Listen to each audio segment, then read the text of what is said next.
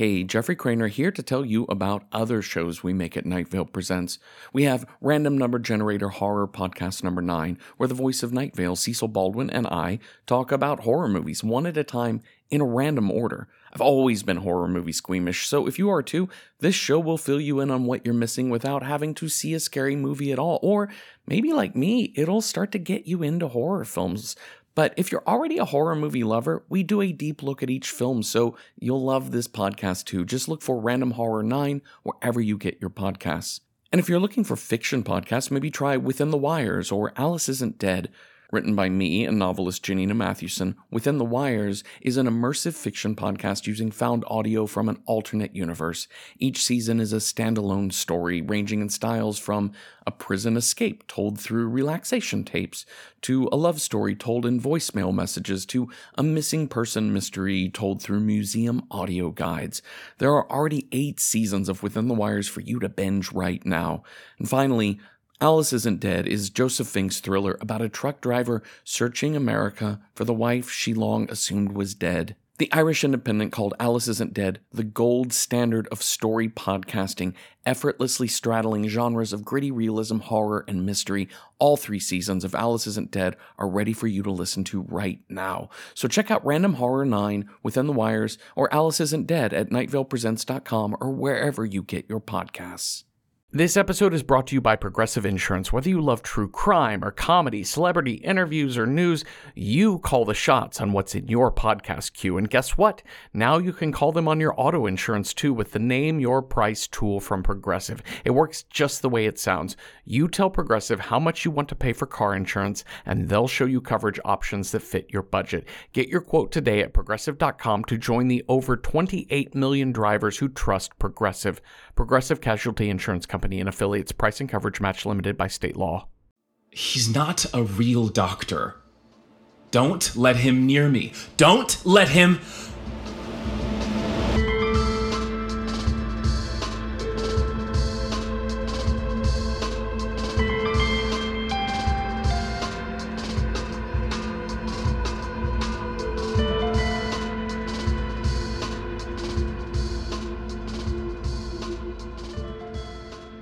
Hurts, doesn't it?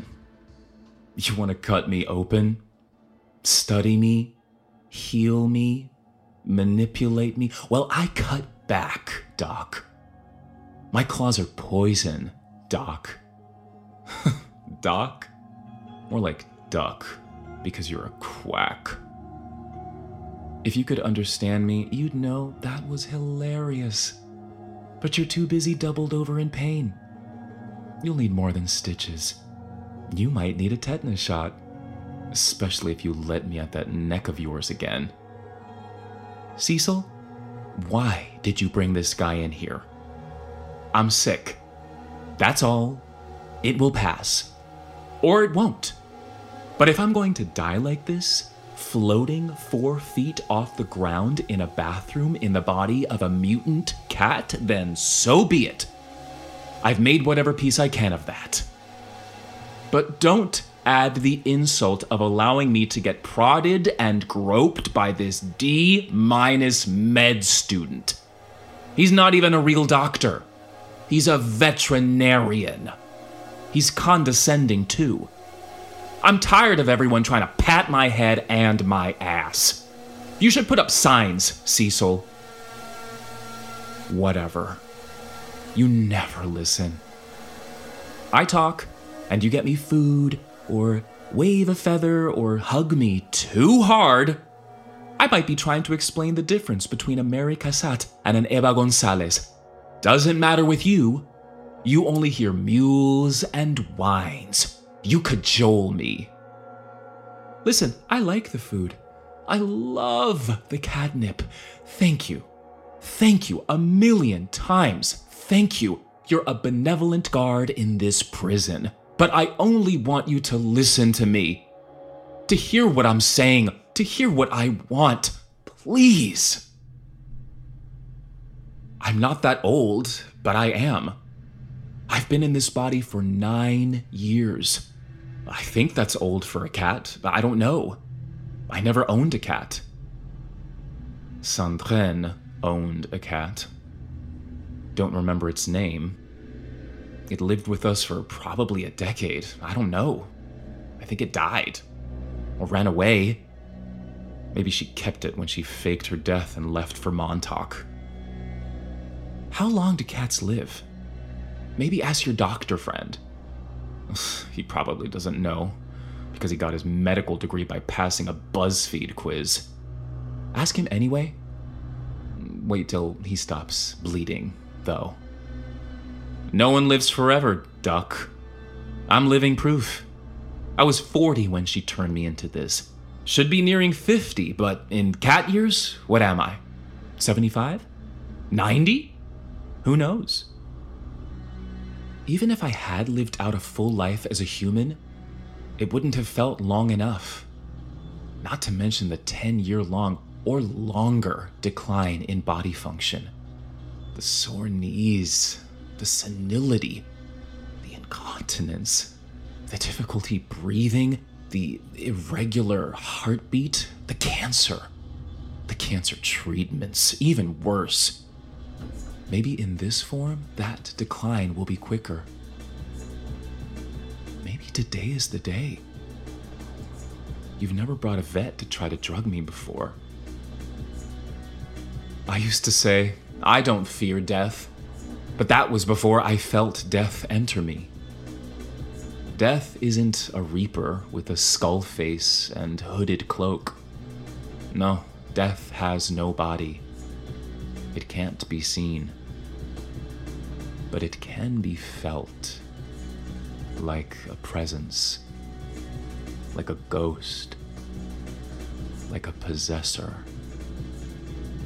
True horror lives in the dark places, the inscrutable shadows and black corners. You ever see a spider? Freaky. You ever turn your head and then when you look back, the spider isn't there? Horror. I do fear death now, but I'm working on that. Here's where I've gotten. I think it's not fear anymore because fear is an emotion of non-understanding. I understand what death is, yet I still experience what feels like fear. Only I don't think that it is. I think it's anger, disguised as fear. Anger at Mino, at Sandrine, for destroying what we have. I took care of her. I gave her a job, a home, the finest foods. We traveled the world together. Have you ever parasailed Sri Lanka? Swam in an infinity pool overlooking Sydney Harbor? Touched the Moai of Easter Island with your own hands? Well, Sandrine has, because I took her there. And in the end, she gave it up. She gave me up. Why?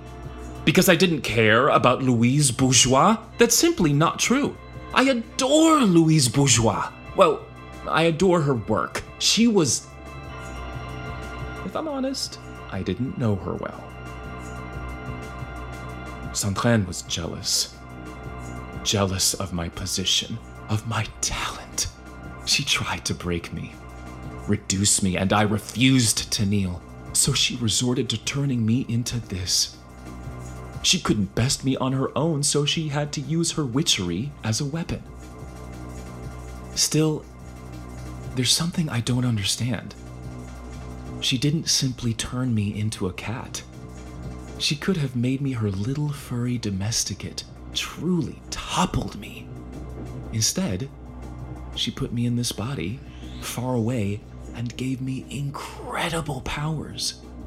My fur is mostly needle-sharp quills.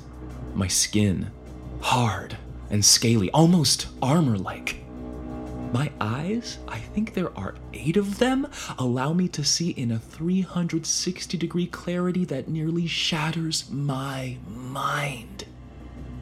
I sometimes have wings or tentacles. How am I even a cat? Except I am.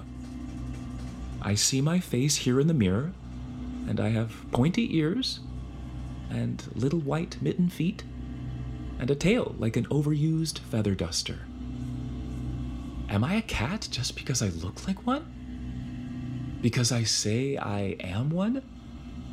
Am I confidently pretending that this is what I am? Like when I confidently pretended to be a museum docent, or a late-night security guard, or someone Sandrine loved. Disguise, Cecil. I'm a master at it, even when I'm not trying. For all of my powers, for all of my mutations, for all of my formidable appearance, though, I am stuck. Here, 4 feet in the air. I can't walk. I can't fly. I can't swim. I can't even speak. Not in a way anyone understands. I have incredible defenses, sharp quills, and tough skin, yet I am in a place no predator would ever hunt me. No prey would ever appear. I'm a prisoner. I wait for you each day to feed me. Sometimes you pet me and talk to me. It's patronizing the way you do it, pushing your lip out and babbling as if to a baby or a cat. I'm neither. I'm Silas, and I am alone. I mean, you are around. Sometimes the boys in sales stop by. Sometimes the management of this station comes in here. It's rare, but they do. They're patronizing in a different way. Unlike you and the sales staff and interns, station management can hear me, comprehend the words I say. They know my name. They know my tragic story, and they laugh. They point and say, "Tell the tale again, thief." And I do, and they laugh again. They tell me I deserve my fate, giggling all the while. It sounds mean, and it is, but they talk to me like a man. They don't speak to me as if I were a child. They respect me, even if they mock me.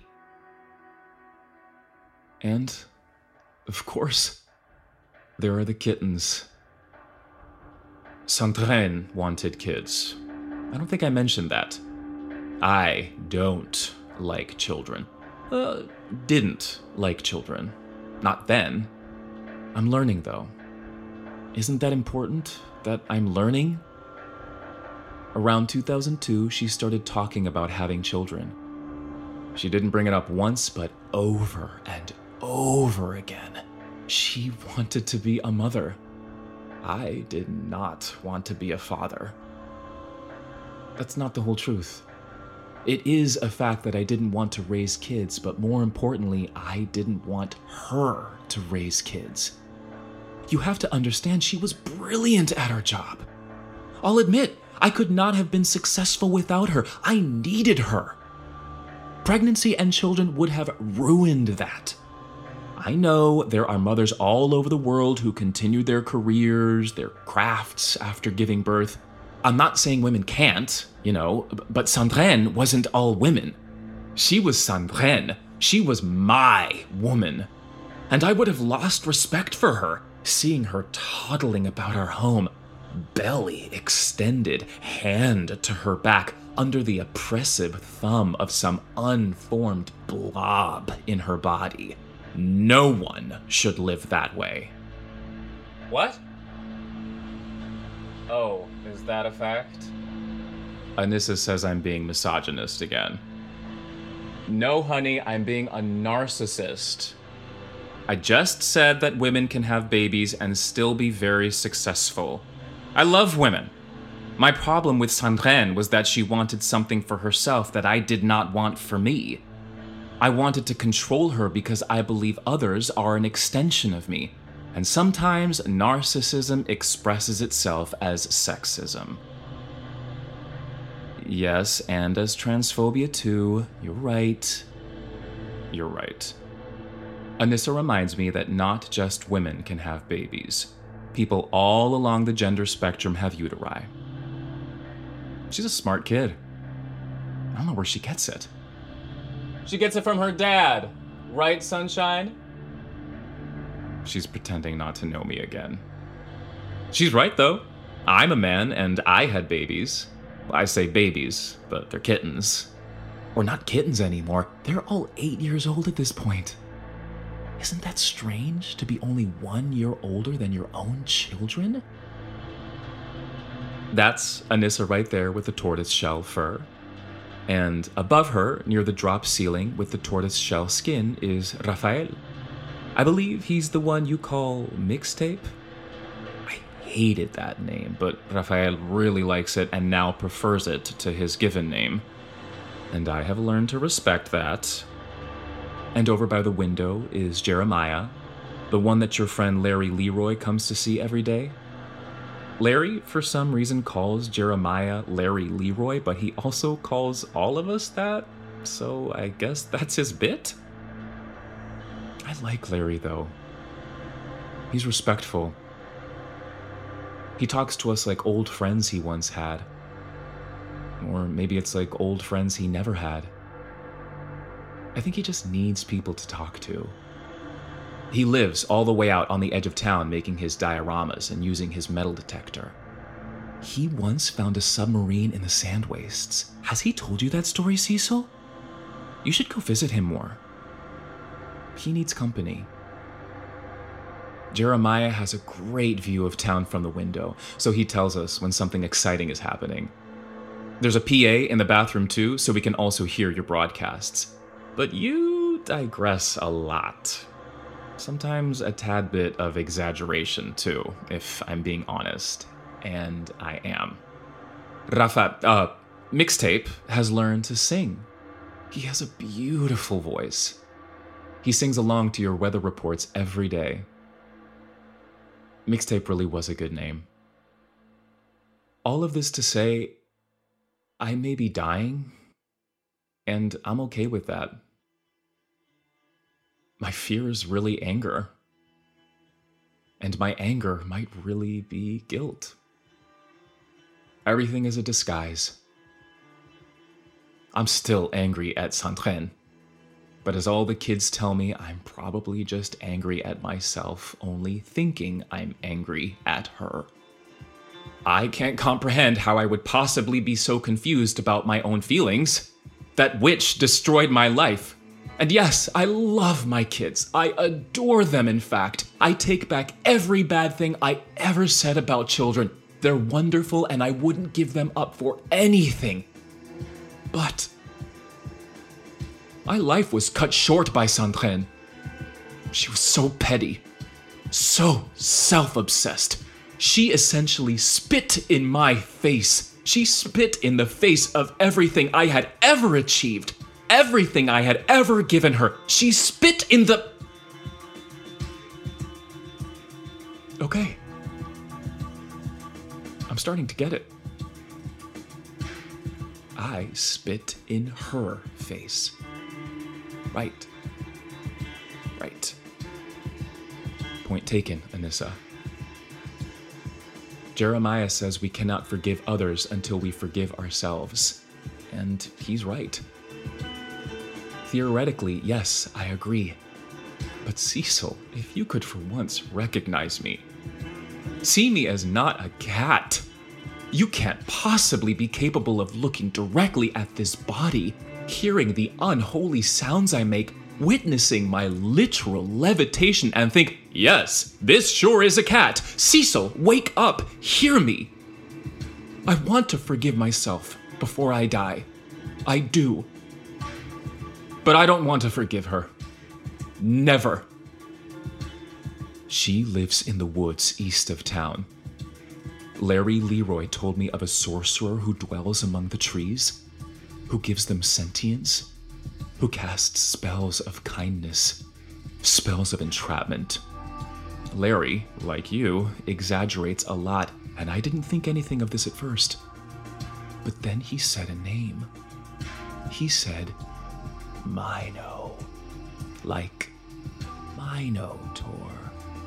Them woods are a maze. Cecil, go find her. And bring her to me. Oh, I just want to see her pretty little face and... Hey! Stop! No! Tell him to let go of my neck. Cecil, tell the doctor to stop. He's poking me. He's struggling me. Children, I love you. Will you miss me when I am?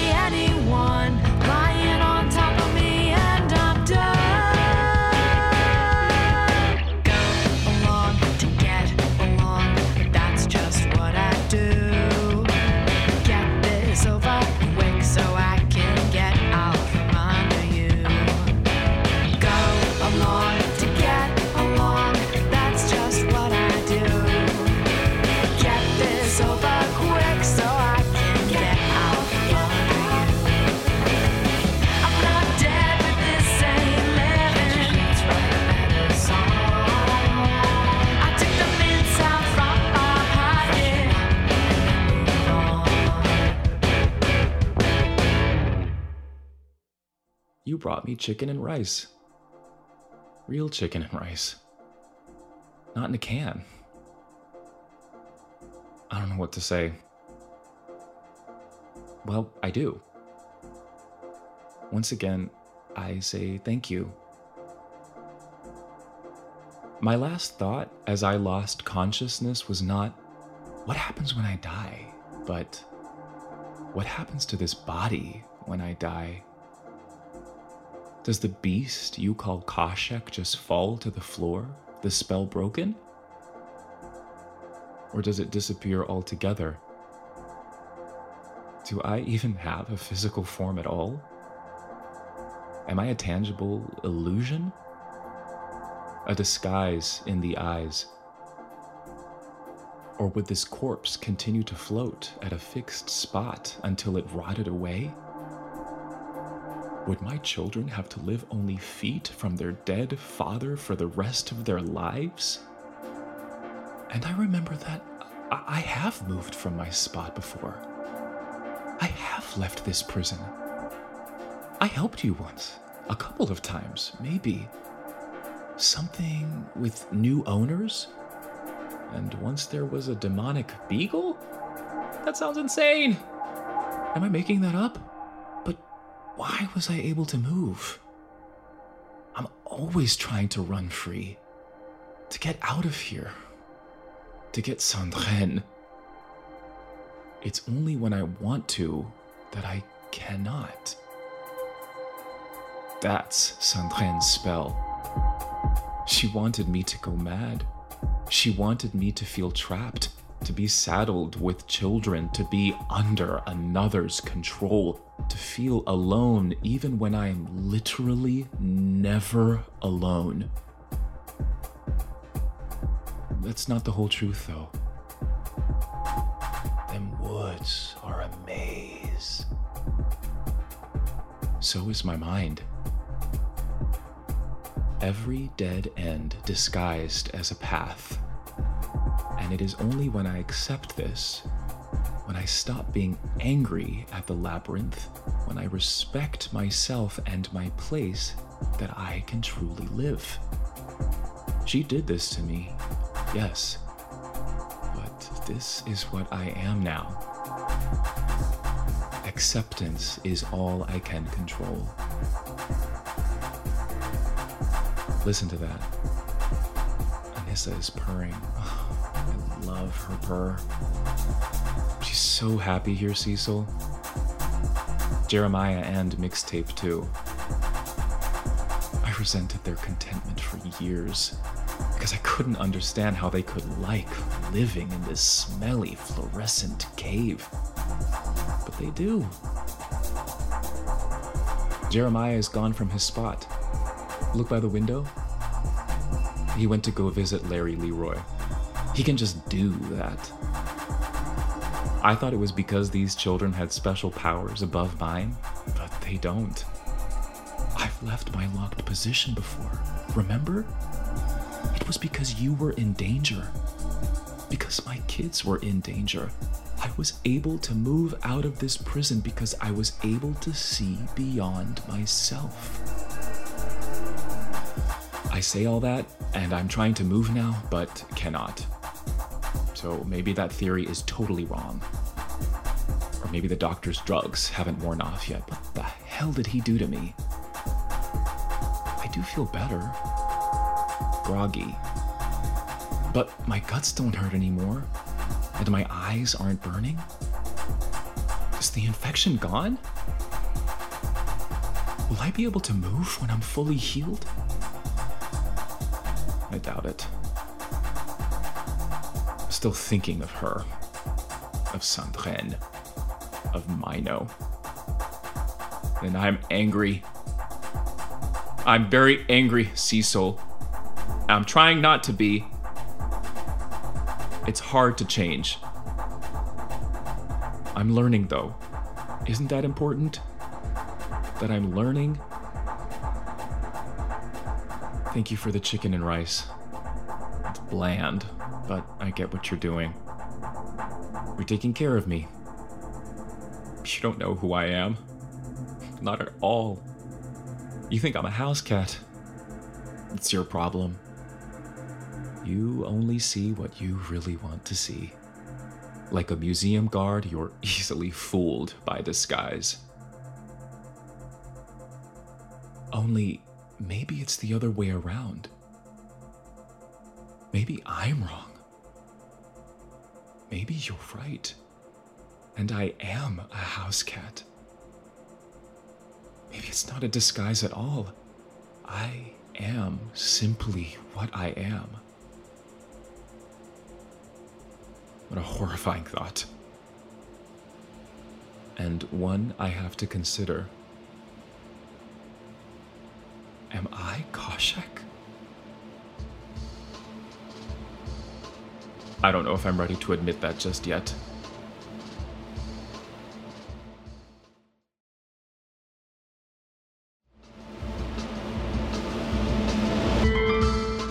Welcome to Night Vale is a production of Night Vale Presents. It is written by Joseph Fink and Jeffrey Craner and produced by Disparition.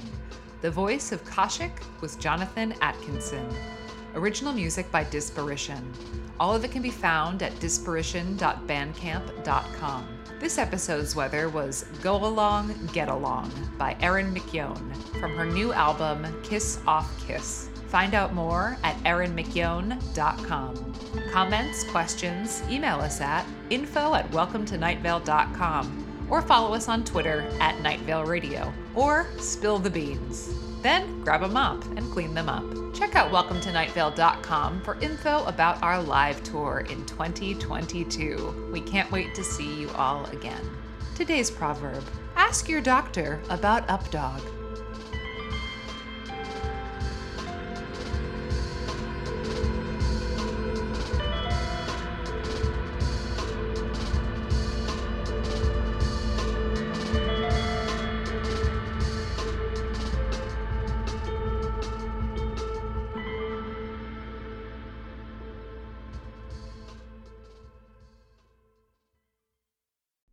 Hey y'all, it's Jeffrey Craner. So I do another fiction podcast called Within the Wires, which are stories told through the guise of found audio. Each season is a separate tale. You want a prison escape told through relaxation tapes? That's season 1. Want a love story that unfurls through voice messages only? Season 5. How about the revelations of an unexplained death told through a series of museum audio guides? Season 2. There are 7 seasons of Within the Wires for you to binge right now, each only 10 episodes long. So go get Within the Wires wherever you get your podcasts.